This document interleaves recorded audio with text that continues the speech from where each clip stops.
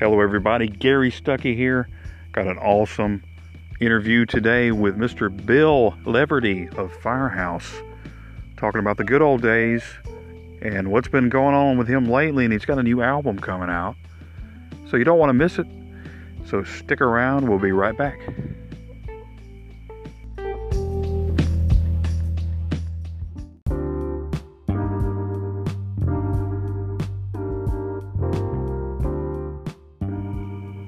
Welcome back to Real Music. I'm Gary Stuckey.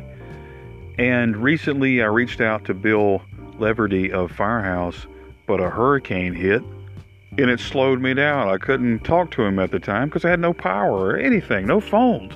It was like Gilligan's Island, man.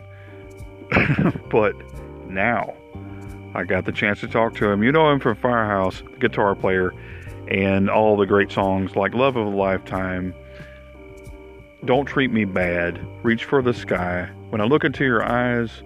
You know those songs, so many more. But here he is, folks, Bill Leverty.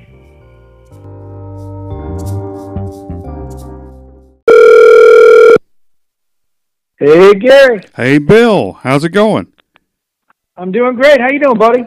I'm surviving. I'm just thankful to have power. I'm glad things are so much better, bro. Yeah, man. It's nice to have power. I think I took power for granted. Man, don't we all? It's like, you go from, cell phones and TV, then going to the caveman, like instantly, it's crazy.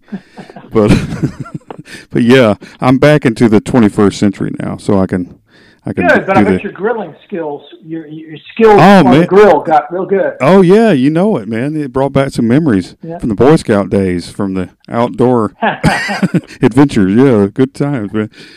Trustworthy, loyal, helpful, friendly, courteous, kind, obedient, cheerful, thrifty, brave, clean, and reverent. Very good. So I take it you were a Boy Scout back in the day. Yeah, man.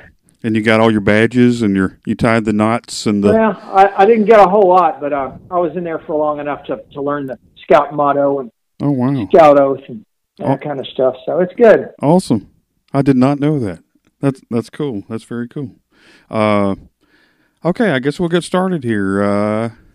Yeah. And I'll just run through some questions for you. How about that? Sounds great. Well, how have you been doing since the pandemic? How's that messed up your life, so to speak, from the norm? What you been doing since the pandemic? Well, I try to be a glass half full kind of guy. I mean, everybody's going through so much stuff, and musicians were the first to be knocked out, and we're going to be the last to be brought back into being able to go back to work. A lot of people were knocked out of work for quite a while, so I try not to sound too much like a whiner. But we haven't had a public show in Firehouse since March. Wow. And it's tough, man, I tell you. Had I not had this album just about ready to go when all that happened, it would have been a lot worse. But fortunately, the fans have held me up and sustained me. Right. Kept my head above water when by releasing this album at the time, and they supported me. So it's been a blessing for sure. Awesome. And they can get that album on your website? Yeah, that's the only place right now. Only place? At Leverty.com. Leverty.com. If you get it there, you check a little box. It says autograph my CD, and then a little box drops down where you fill in your name, and I'll sign the CD to you. Awesome. Wow, that's cool. A lot of people will be jumping at that. That's really cool. So let's back up into history, and let's go back in the past. So how did you first started playing guitar? How old were you when you first started playing guitar? Well, I'll give you the long answer since we've got time. Sure. We just got started. But I got a Christmas present underneath the tree from Santa Claus, and it was a plastic guitar, and I was about 3 years old. Oh, cool. And I probably just smacked it, against a tree or something, just having fun. Yeah. But so that really doesn't count. But then a few years later, I had a babysitter who had a 4-string guitar, and she brought that guitar over and she taught me a little 4-chord progression. Oh, wow. It was G, E minor, C, D7. Right. And I was messing with that, and so that's when I really first kind of learned how to play something. And I told my parents that I really liked the guitar. I wanted to learn how to play, so they signed me up for lessons at the music store. Awesome. And they put a Hal Leonard sheet music book in front of me with Row, Row, Row Your Boat. And I hated it. I said, I don't want to do this anymore. I quit. So I quit, and I really didn't start picking it up again until I was almost 15. Wow. And I was had a second chance at it, at playing, taking lessons. It was a group setting where the teacher taught chords only. It wasn't Row, Row, Row Your Boat and Mary Had a Little Lamb. It was right. G, C, and D was the first lesson. Right. And you turn those chords around to D, C, and G, right. and you can play Sweet Home Alabama. That's right. So after that first lesson, I was playing something. And it was 6 lessons. By the time I finished the 6th lesson, I had a gig. I was in a band. See, that's all it takes, kids. And I was hooked, and I was not going back, man. I was just so into it. Well, that's how you do it. That's, some other things have to happen though for you to make it, but that's a start. So where's the babysitter does she know that she gave you the Yes, lessons? I talked to her. She was from Massachusetts, and she moved here, so she had the Boston accent. Oh, okay. So I learned that a little bit. Like park the car and all that stuff. Yeah, in the garage. And she still lives here, and we're still friends. Awesome. Great woman. You ever slip her some money, just for the, she don't I think my dad slipped her some money for the hourly rate for having to put up with me. There you go. That's what it's all about, putting up with the kid. So who influenced you musically when you were growing up? Well, back then let's even go before that, because before I started playing seriously, I had some records back then that influenced me. The first album that I remember having was a Jose Feliciano record that my parents gave me. Awesome. They had listened to it a lot, and they said, "Hey, listen to this," and I just loved the sound of that guitar. Yeah. Then I bought Creedence Clearwater Revival album, and I had a Simon Garfunkel Greatest Hits album. Right. And then, I listened to a lot of the radio. And I had some older cousins and an older sister, and I listened to their vinyl a lot. So my godfather gave me an album by Stevie Wonder called Inner Visions, which influenced me quite a bit. Yeah, and but when I got a little older, it was Leonard Skinner, Ted Nugent, and then Van Halen came out, and then that was all she wrote. That was it. Yeah, pun intended, and all that stuff. Yeah. There's a song in there somewhere. Somebody was famous there. I can't remember who they were. I think they might have made it big. And speaking of songs, when did you start writing songs? Do you remember when you first started writing songs and the music and the lyrics and things like that? Yeah, the first song that I wrote, I was in high school. I was in 11th grade, and it was a song for in a band that I was in. We did mostly cover tunes. We thought, well, let's try to write a couple songs, and I remember writing that first song. And what was it? It was called "Using Me." Using Me. Yeah, and I had several other little bits of songs, but that was my first real song that I can't really call it a real song anymore, but that was the first one that I finished, I guess. Cool. Yeah. So is it recorded somewhere on a lost demo somewhere, or do you have any? It might be somewhere, but I don't think I have. I might have it somewhere on a cassette somewhere in the attic or something, but I don't know. I mean, it's not worth pursuing, I don't think. Oh, there you go. Or do you ever do that? Do you go through like some old songs and go, I might give that one a try, that are laying around? or do you like to be fresh? I really haven't. I've been trying to just forge ahead, as much as possible. Yeah. Most of the ideas that I had that I wrote back then that weren't good enough to pursue back then probably aren't good enough to pursue now. Oh, yeah. So I try to spend time, I call it bench time. I sit on that bench and I work to try to come up with new ideas and new lyrical subject matter to sing about. And that's kind of the way I try to do it now. Or do you ever look back and go, yeah, I've changed my writing style since then? Of course, right? You know you've improved over the years if you look back at your earlier writings, I guess, right? Or would you say? Well, I think that I sing about different things now because back when I was in my teens and 20s and even early 30s, I was singing a lot about girls. Yeah, right. And now, now that I'm over 30, I've things change in your mind, and you're not singing as much about partying and those kinds of things. I try to think about things that mean something to me today. Yeah. So that's probably the main difference. Right. Well, that makes a lot of sense. Which, people like, Mick Jagger are still singing about dating, going out with a girl, and he's like almost 80, But that, I guess, if you got something, you stick with that. You stick with that idea, I guess. Which I understand. That's cool. The topics are important to people, more than they were back in the day. So I understand that. You were talking about your first bands. So what was the band that you were in right before Firehouse? What was the band that people didn't quite discover yet that turned into? That band was called White Heat. White Heat. And White Heat, we had Michael Foster playing drums in that band, and we did, I'd say it was about 80% cover tunes, 20% originals. Yeah. And we wanted to get a record deal.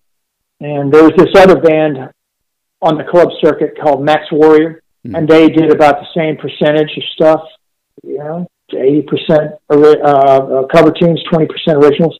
Right. And Michael and I liked them, especially CJ and Perry, and those guys liked us, and both bands broke up at about the same time, and we started a new band, and we kept the name White Heat, and eventually we got a record deal, and we found out the name White Heat was taken already, so we had to change the name. So we came up with, Michael actually came up with the name Firehouse. Cool. So, but Firehouse, that wasn't from the Kiss song Firehouse, right? That was just a name he came up with. No, it was actually Michael Foster was going to be a fire department, firefighter. He was all set to go to the fire academy and all that. Wow. So it actually came from the fire department. Oh, wow. Kiss. Although we knew about that Kiss song, of course, we thought, I wonder if people think we just got it from the Kiss. That's what song. I thought. Yeah, I thought that. But yeah, no, we didn't. It was Mikey. Cool. Or did y'all ever play Firehouse as a song in concert or anything? We never have. That would be kind of cool. Nope. Just thinking.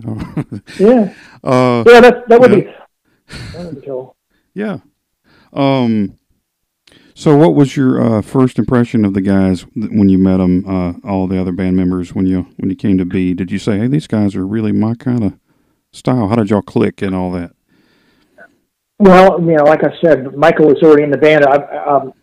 When I first met Michael, we needed a drummer, and we auditioned probably 20 drummers here in the area. Mm-hmm. And he came in, and he had a drum kit that was in good shape. I mean, it was a good, well-polished, clean kit, but it was this ugly green color. So when he brought the ugly green drums in, I thought, oh, boy. Here we go. I was going, you can't judge a book by the color of the drum kit. Doggone it. And then he played, and we were like, oh, man, this guy is great. He's got such a groove, too. He had swing. Yeah. And most of the drummers were dum dum tat dum dum dum tat, and Michael could do the That's right. And he just had the groove, And then we heard him sing, and we were like, "You got the gig." Wow. We didn't tell him he had the gig. We said, "Hey, why don't you come back tomorrow? And here's our song list of 30 songs or 40 songs or whatever it was, and right. let's just practice whatever you know. And he came back the next day, and he knew them all. Wow. That's when we said, you got to get it. But, yeah, the icing on the cake was with Michael. It was his voice, because the guy just was a great singer. So, you know, like I said previously, with CJ and Perry, we saw them play in Max Warrior and knew they were great and knew they just incredible. I mean, you know, Perry was just an awesome bass player and a great singer, and CJ could sing all the stuff that everybody, all the lead singers in the country or in the world wanted to sing. Yeah. He could sing the Scorpions, and he could sing Ronnie James Dio, and he could sing the Paul Stanley stuff, and Bon Scott, and all the really challenging stuff. He just sang it so well. So we knew they had it. And then, you know, I actually met CJ and in between sets when they were playing, and gave him a demo tape, and we became friends. And then the next time they came around town, I snuck backstage and said hey to him and Perry, and then they came through town again. I talked more with Perry, and I knew they were really cool guys, laid back and focused, right, wanting to write songs and make it. Right. And so it really did work when both bands broke up. It was a phone call, and we started working together. Awesome. Well, CJ Snare, he sounds like he should have played drums, but I'm glad he sang. You know, right? That's right. We always joke when we say if your first name was Kick, you would have really been a drummer. That's right. See, and you could add the green drums and still made it. So you didn't make him paint the drums, though, right? So no. I mean, he had those drums for probably a year or so, and then he bought this great looking set of red Ludwigs. Oh, yeah. And they sounded great, and they looked great, and it was killer. Awesome. Well, how did y'all get the record deal? I mean, how did that happen exactly? We played, you know, we made several demo tapes, and one demo tape led to a better demo tape, led to a better demo tape, and finally we got the attention of the A&R guy at Epic Records. He flew down to Charlotte, North Carolina on a night where there was this terrible ice storm, and most of the traffic there was no traffic, actually, because you couldn't really drive your car without driving sideways down the street, and the electricity, for some reason, didn't go out in this club where we were. And he landed, our A&R guy landed. His name's Michael Kaplan. His taxi somehow made it to this club where we had like 5 people. And he walked in and he said, hey, you know, just wanted to check you guys out. And we played. And he walked backstage. He goes, I think you guys are ready for a record deal. And we couldn't believe it. And he said, I'm going to make the land speed record and getting you guys signed so you can get in the studio and start recording. And he did. I mean, it was within a week. We were up in New Jersey making demos with our new producer, and we signed shortly thereafter. Awesome. And that's 30 years ago, right? It's been 30 years? Well, that was actually 31 years ago. 31 years ago. That we did that show where Michael Kaplan came and saw us. It took a while to do all the demos and then to do the recording, and then for the record company to wait for the right time to release the record. But they released that record September of 1990. So that's the record is 30 years. 30 years ago now, since the first record came out. Awesome. So it's almost exactly. Well, so the official date release in September 1990 was it, huh? Wow. Yeah. Awesome. So 30 years. You don't feel older, do you? It's 30 years, it's just a few years ago, right? My mind feels about the same. Yeah. But my lower back feels like I've lifted a lot of these 4x12 cabinets and you in have. And out of venues. So. And you have. I know the feeling. I've done it myself. It's not fun picking up some stuff and when your back says, I disagree. So the first album, it was double platinum. I think 2 million copies sold, and in the U.S. In the U.S., yeah. How did that take you? I mean, what was your reaction to that when you realized this is actually happening?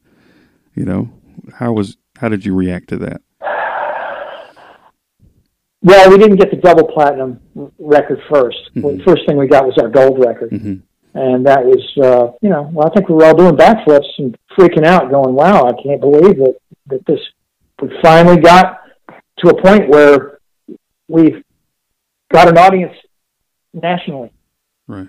And that our record company presented us with a gold record. And at the same time, we were working so hard every night playing gigs, every morning getting up real early to go to the radio station to play acoustically, and working all day, and then working all night, and traveling all night on the bus, waking up, repeat the cycle, that we didn't really have too much time to celebrate. Because there was always some place to go the next day where we had to do a gig and sound good. So it was gradual kind of a thing, and I think we were pretty controlled in our freaking out celebration. But when we got our first gold record, I'd say we had a great dinner that night. Awesome. Probably popped some champagne, awesome. And then we had a gig the next day. And then we found out the record went platinum, and then a little while later, we found out it went double platinum, and we were still on the road, still working, and we're just really thankful, grateful. So I'd say that was the main way we felt, was grateful. Yeah, I imagine so. That I remember that I've still got the cassette tape of that album. It's survived all those years. It's it's worn out, but I still got it. And then when you went on tour, how was that for the first tour after that success? How did that go, and who did you tour with back in the day? Well, before we had before the record kind of took off, the record company gave a song to a radio station called Z-Rock. Z-Rock was a station in Dallas that was syndicated to 20 stations around the country. And it was a song called Shake and Tumble, and Shake and Tumble did well at that station. People called and said, we want to hear that one again. And because that song was successful at Z-Rock, that meant we had 20 gigs. So we rented the cheapest bus we could find. It had holes in it, and it had manual transmission. Wow. And I remember a lot of terrible things about the bus, but for us, we had a tour bus. That's all that matters. We hopped on that bus, and right away we had 20 gigs. So we felt like we were killing it, and we went out every night. We tried to sound the best we could. It was really important for all four of us. All four of us really had a dedication to our fans to make sure that they paid their hard money for a ticket. We put our hardest effort into making that show the best that it could be. Right. And, after that tour, that was mostly clubs and stuff. Then we graduated to some theaters and stuff. And then that summer we got the opportunity to go out with Warrant on the Blood, Sweat, and Beers tour. Awesome. With Warrant and Trickster and Firehouse. Awesome. And that tour sold out everywhere it went. Warrant had Heaven and Cherry Pie, and those were like #1 songs, and it was a huge tour. So to be able to go, I guess the amount of time was probably about a year, almost a year, where we went from playing clubs to playing arenas and sheds in Chicago. I think there was over 40,000 people. Wow. It was mind blowing. That's crazy. That's just that shows you the popularity of Firehouse and bands like that. It was such a big time for band, the bands like that in that time. I remember it well. I remember everybody had their tour shirts coming in high school, Firehouse and Warrant and everything like that. So yeah, it was really awesome times. The good old days, if you will, right? So then y'all you won an American Music Award right as the grunge scene was coming on, right? So tell me about that, winning the American Music Award. Yeah, so we were up for the best hard rock heavy metal band, and we won. We didn't think we were going to win, but we did, and it was we always joke and say that our chairs were spring loaded when they called our name. We didn't think we were going to win, and I think I made it to that stage in probably 0.1 second from all the way in the back row where we were. Well, no, we were kind of in the middle, but it was a wonderful night. I couldn't believe it. Yeah, and still can't. You beat out what, Nirvana and was it Alice in Chains? I think it was. Nominated. That's right. Yeah, that's.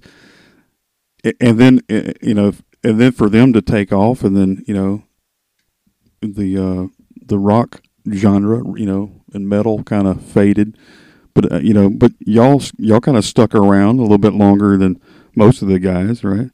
Why do you think that, though? Why do you think some of these bands kind of faded, and y'all were still kind of in the middle there, not giving up?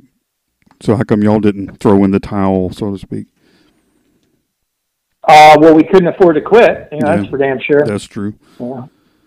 I think we got lucky. I think our fans stuck with us, and we just. I mean, a lot of it was luck, bro. To be honest with you, I mean, right. It was a tough time for every band in our genre, and we managed to sustain. And y'all never did the alternative sound. A lot of them, I know, like Warrant kind of went to the alternative kind of different sound of, rock sound and all the other bands. So how come y'all decided to stay true to your sound during that time? Well, we always wanted to write songs that we liked and that we wanted to do. And I think a lot of bands did the same. I think that you write what you want to do. If it's alternative music, that's fine. If it's a darker kind of sound, that's fine. And we did do some darker stuff in the albums that we made. But for the most part, I think we just stuck with singing positive lyrics and making melodic hard rock music. Because I don't know, that's what was coming out. So we didn't really try to change, and we didn't really try to stay the same. We just tried to write good songs. Right. That's about it. Right. So whenever you're going, you were going overseas and everything like that. You were big overseas, right? They loved you. Mm-hmm. I don't know, how you define big, but we were able to go over there and play gigs. For sure. Right. And you were still making albums, and then you kept the same lineup, and then I think Perry Richardson left. So what was the reason why Perry left the band? Well, I think Perry was just looking for, Perry is like really hard, heavy stuff, and he also liked country a lot. So I think artistically he felt like it was time for him to make a change. And he moved to Nashville and got a gig immediately with an epic artist named Craig Morgan. Was with Craig for years, and then he was in Trace Adkins' band for a while, and then he went back with Craig. And then most recently he got a gig with Stryper. So he's in Stryper now, so that's pretty cool. Yeah, we're real happy for him. Awesome. So you still talk to him or anything? Or? Oh yeah, cool. Oh yeah, I texted with him back and forth like yesterday, actually. Awesome. Are you getting buzzed? Is that you or is that me? Oh no, it's on my phone. It's just it's all day long. So okay. Somebody's trying to. Hey, this is my. I got him now for the next few. No. But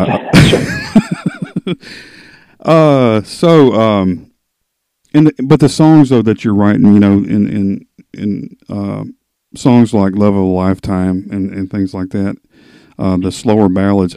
I know a lot of the fans are big on the ballads. Does that ever hurt you, like as a guitar player? Do you think, I like the heavier songs, I want to do more heavy songs, but everybody wants I think Love of a Lifetime is a heavy song. It is a heavy song. The lyrics are about love. Yeah. And, but it's something that I find that I want to do. I want to play, as a musician, I want to play different tempos. Yeah. So if you're going to play different tempos, you got to play some slow stuff. That's right. And it's a challenge to play slow. Yeah.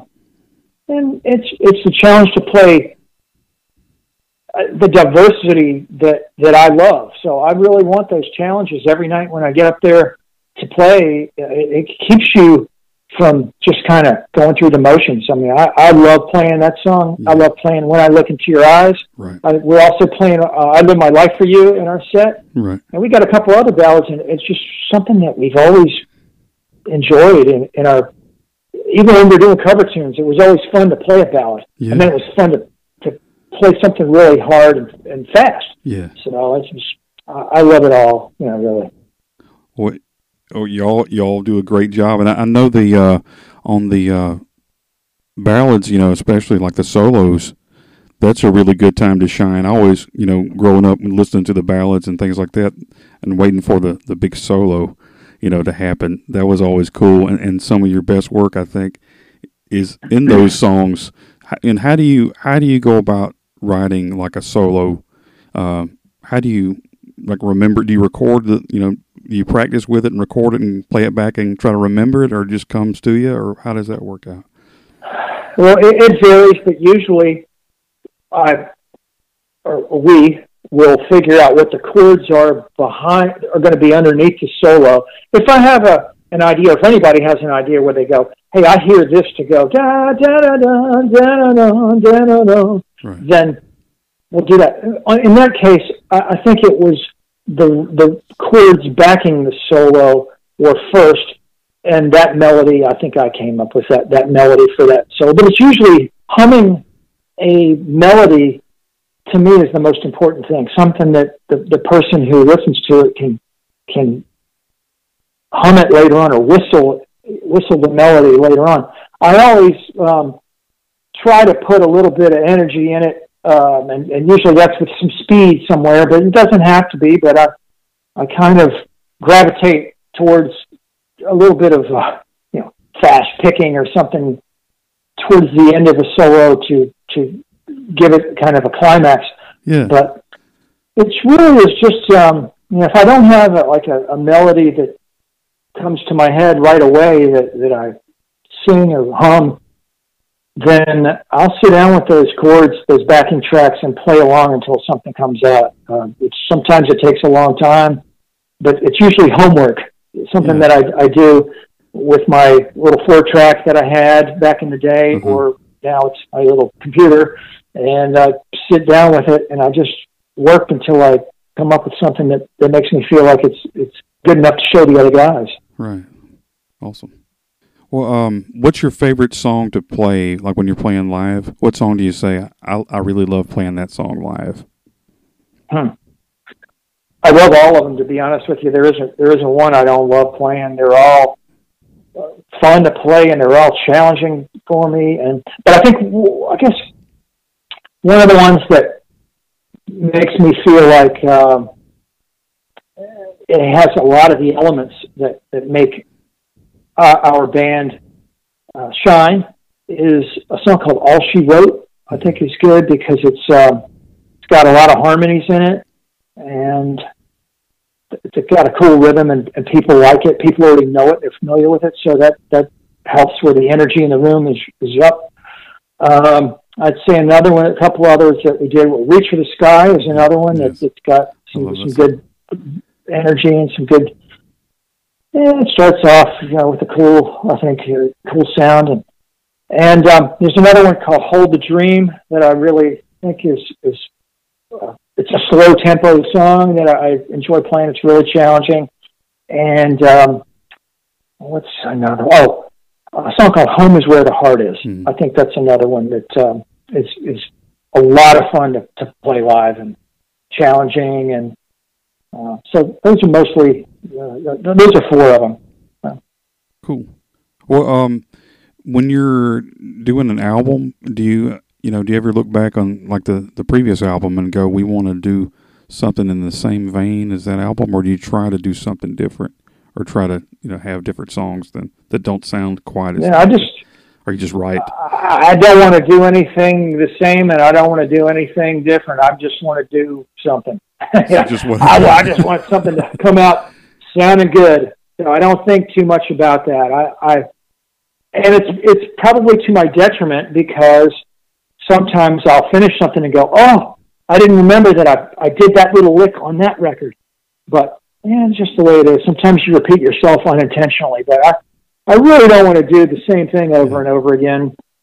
Right. And so it's really, I think can't be too conscious of it. Otherwise, nothing comes out if you overthink it too much, I think. Right. So you just don't think about it. You just do it, and then you go back and listen and go, I like pick the best stuff, the stuff that everybody feels is the best. We usually vote on it. We take a vote on which songs we all think are going to be the ones that get on there. Usually it's 7 or 8 are unanimous, and then the last 3 are it's a 3-1 vote or something like that. Or if it's a tie, we flip a coin, and cool. That's just the way it is. Wow. Very interesting. Well, like a song, I don't know, like "Reach for the Sky" or something like that. How does that come to be? I mean, let's just say whoever writes the lyrics, do the other guys come in and do their part, or do you do it separately, or do you throw out ideas as you're doing it? How is the songwriting on just any given song? Well, it's all different. We wrote together some of them. We wrote individually some of them, and a lot of them were CJ and I collaborating on stuff. On "Reach for the Sky," I think, trying to think of what came first, the chicken or the egg on that one. I think CJ had, "Reach for the Sky," mm-hmm. And we all went, "Oh, that's cool." And I had a guitar riff that went with it. Oh, right. And so a lot of our collaborative work between CJ and I was that, where he kept a book of hooks, and I kept making tapes of riffs and chord progressions, and I'd give him a new cassette with 30 or 40 little bits on there, and he would pick the ones that really tripped his trigger, and he'd say, "Yeah, I got something for that," and we'd start working on that. So that might have been the way "Reach for the Sky" happened, but I don't know. He wrote the lyrics on that one, and I think they turned out great. Well, yeah, great album, or all the albums are awesome. But I remember those, playing them over and over again, and watching them on MTV back when MTV played videos back in the day. I think they played "Reach for the Sky" one time. Oh, yeah. That was the first single off our second record. Our bands of our genre had gone out of favor, and MTV really didn't want to play our record, but I guess the record company said, "You gotta play this song. We just dumped $100,000 into this video." Right. And so I remember Michael Foster called up there and kind of introduced the song to MTV and to the fans on, maybe it was Headbangers Ball, or whatever that show was at 5 p.m. that came on, or whatever. Yeah, I remember that. And they played it one time, and that was it. And we went, wow, we just paid $100,000 for one play. Oh, gee. But, that's just the way it was for bands of our genre back then. We didn't know, but it's not your fault. And I love that video. That was NFL Films directed that video. Awesome. Too. So wow. It was great working with Phil Tuckett and everybody at NFL Films. Awesome. Well, that, like you said, that was that genre going out. But I always wondered, what would have happened if the bands weren't kind of, if the alternative music and didn't come in, what would have happened? Do you think it would have been, which I'm sure a lot of the bands like Firehouse would have really been even more explosive, I guess you could say. But I mean, I always wondered who decides that this latest sound is happening and the others is not, because there's a lot of fans that maybe everybody should have said, hey, I don't accept this. I want these bands to keep playing, Well, I think back then, MTV had so much power that MTV started playing the bands that they liked that they felt was hip and cool. Yeah. And everybody around the whole country and around the world, it was one size fits all kind of music for everybody at that point. And that, that I disagreed with that. I thought there was room for everybody, but they didn't. Yeah. And they wanted to change that. And, hey, woulda, coulda, shoulda. Yeah. I also contemplate or just think about what would happen if a band like the Eagles came out today with their greatest hits as their first record. Right. Would they get played? Are they rock enough? No. Are they country enough? No. Are they pop enough? No. Would they make it today? Yeah. I would sure hope so, because they were one of the greatest bands of all time. But it's so tough because it's so pigeonholed and compartmentalized now. Yeah. Who knows? But I sit around and ponder that kind of stuff all the time, too. I do, too. And I try not to think about it too hard. Well, you can't. There's nothing you can do about it. That's the main thing, is you can't go back and change anything. But yeah, I've thought about, would this band make it? And it would be sad if somehow you could secretly watch, and then the Eagles just came and went, and they're like, these guys, who are they? And then it'd be crazy to think that, because a good sound when you hear it, regardless of what MTV or whoever says, so it's kind of sad that bands like that. And Firehouse, I mean, I loved your music and the bands like y'all, and growing up, and I just hated for that genre to fade, which I'm glad there's still people like you are still playing music and still putting it out there, and keeping it going. Maybe it'll make a comeback, like in a big way, maybe after the pandemic, which I do think it's going to bring like a resurgence of some of this classic music, I believe. What do you think? Let's hope so. And speaking of which, you got solo albums. You got a new solo album that you were talking about, right? That you just worked on, you said? And I do, yeah. And thanks for mentioning it, yeah. Yeah, and what's the name of that? Again? It's called Divided We Fall. Divided We Fall. And it's fitting with today, it sounds like. And not on purpose, right?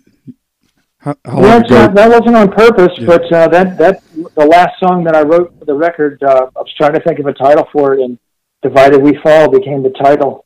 United we all stand tall, but divided we fall. Awesome. And the album was written over 6 years, and I released each song as a single up to a point where, I don't know, the first song that I wrote was released 6 years ago. I did a video for it. And then, Firehouse does 55 to 60 shows a year, so there isn't a whole lot of time for me to be doing solo music, especially with other projects I'm involved with and the family and things like that. Right. But I release a song, and then when I get another idea for a song, I put it out and release it as a single. And I didn't, I just felt like I'm going to put out a song when I finish it, and then when I got 10, I'll press up some CDs and put it out as an album. And that's kind of how that worked. Divided We Fall was the last one, and it's really a song more about humanity and how we should all come together, and we're better together, and that kind of thing, and that if we don't work together, then we will fall. That's true. So that's just kind of what it's about. Well, that's an awesome idea. I mean, that's great content, like you said, for today's environment. And so your solo albums, how many have you done? You've done a few, right? This is my fifth one. Fifth one. And I was looking over some of your info, and you got some Southern style music, right? Wasn't that one of your I've always been influenced by Southern artists and blues artists, and even a little country and bluegrass and that kind of thing. So yeah, I mean, it creeps into my playing. Can't help it, and I love that stuff. Right. And also I was looking back. I was one of your albums with Firehouse, Category 5. I was thinking, man, I'm glad we didn't have a Category 5 recently when I was trying to set up this interview, and I was thinking, man, I think it was only like a Category 1, but yeah, I'm thankful. But, that's still a hell of a storm. I mean, I'm glad you're okay, and every time the hurricane season comes around, I'm sweating it for everybody through November. It's a terrible feeling. So I've been through them. But you're heavy hurricanes. You're over there in North Carolina? Is that where you were? Well, I'm in Virginia now, but we were living in Charlotte when Hurricane Hugo came through. That was Category 5. Yes. And it was devastating. I mean, it was devastating. It's crazy bad, yeah, that people don't understand. We were without electricity. For 2 weeks. Yeah. We were like that for Ivan, which was on the same day as this one, this Sally, it was 16 years ago on the same day. We were without for 11 days. And it was crazy. Man, that's a lot, John. But yeah, that's why I was so thankful. But the Category 5, that was an album. So how come you decided on that name for that reason? Because y'all have experienced those hurricanes? How did that work out? That title? I don't know. It was our 5th album. We were trying to come up with a name for it. I think Perry came up with that. He said, "How about Category 5?" We went, "Love it." That's it. That's probably how it happened. Yeah, like I said, we didn't really think too deeply into a lot of that stuff. It just happened. Right. Some of the best things happen when you're just throwing things out there, right? And so you in the future, you got future plans for any Firehouse music or anything like that? We'd love to. We're all hoping and all wanting to make to record again. So hopefully soon.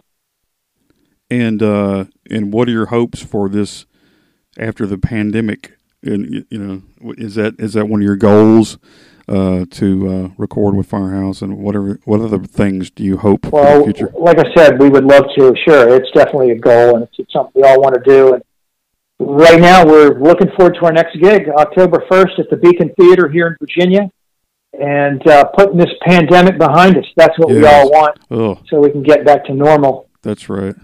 And I don't want the new normal. I want I want my old normal back. I don't want to. I don't know. I'm not one of those. You and me both, brother. Yeah, I'm just tired of the whole everything. I mean, I'm just tired of pandemics and political mumbo jumbo. I just want y'all go out and rock and everybody enjoy it. How about that? And talking about getting along with each other. That sounds like a good plan to me. That's what we need. I mean, it's been awesome talking to you. I don't want to keep you or anything, but I appreciate you. I've been a big fan of yours and Firehouse for years, since I think I was 16 when the first album came out, and it's been a while. Well, now we know how old you are. So do the math, everybody. I'm 30. just slightly over 30. That's right, just barely over 30. Well, I appreciate you taking your time to chat, and I'm looking forward to hearing some new music. I'm going to check out that album, and everybody go to Leverty.com, right, and get an autographed copy, right? How cool man. That? I love signing them. And I want everybody to go and check that out, and I'll be listening too. I appreciate it, Bill, for your time. Thanks for your time, Gary. Thanks to everybody's time. Thanks to everybody for taking the time listening to this. Yes, sir. And I'm praying for the best in the future, and maybe I'll talk to you again one day soon. Awesome. Thanks, brother. All right, thanks, man. All right. Talk to you later. All right, bye. Bye-bye.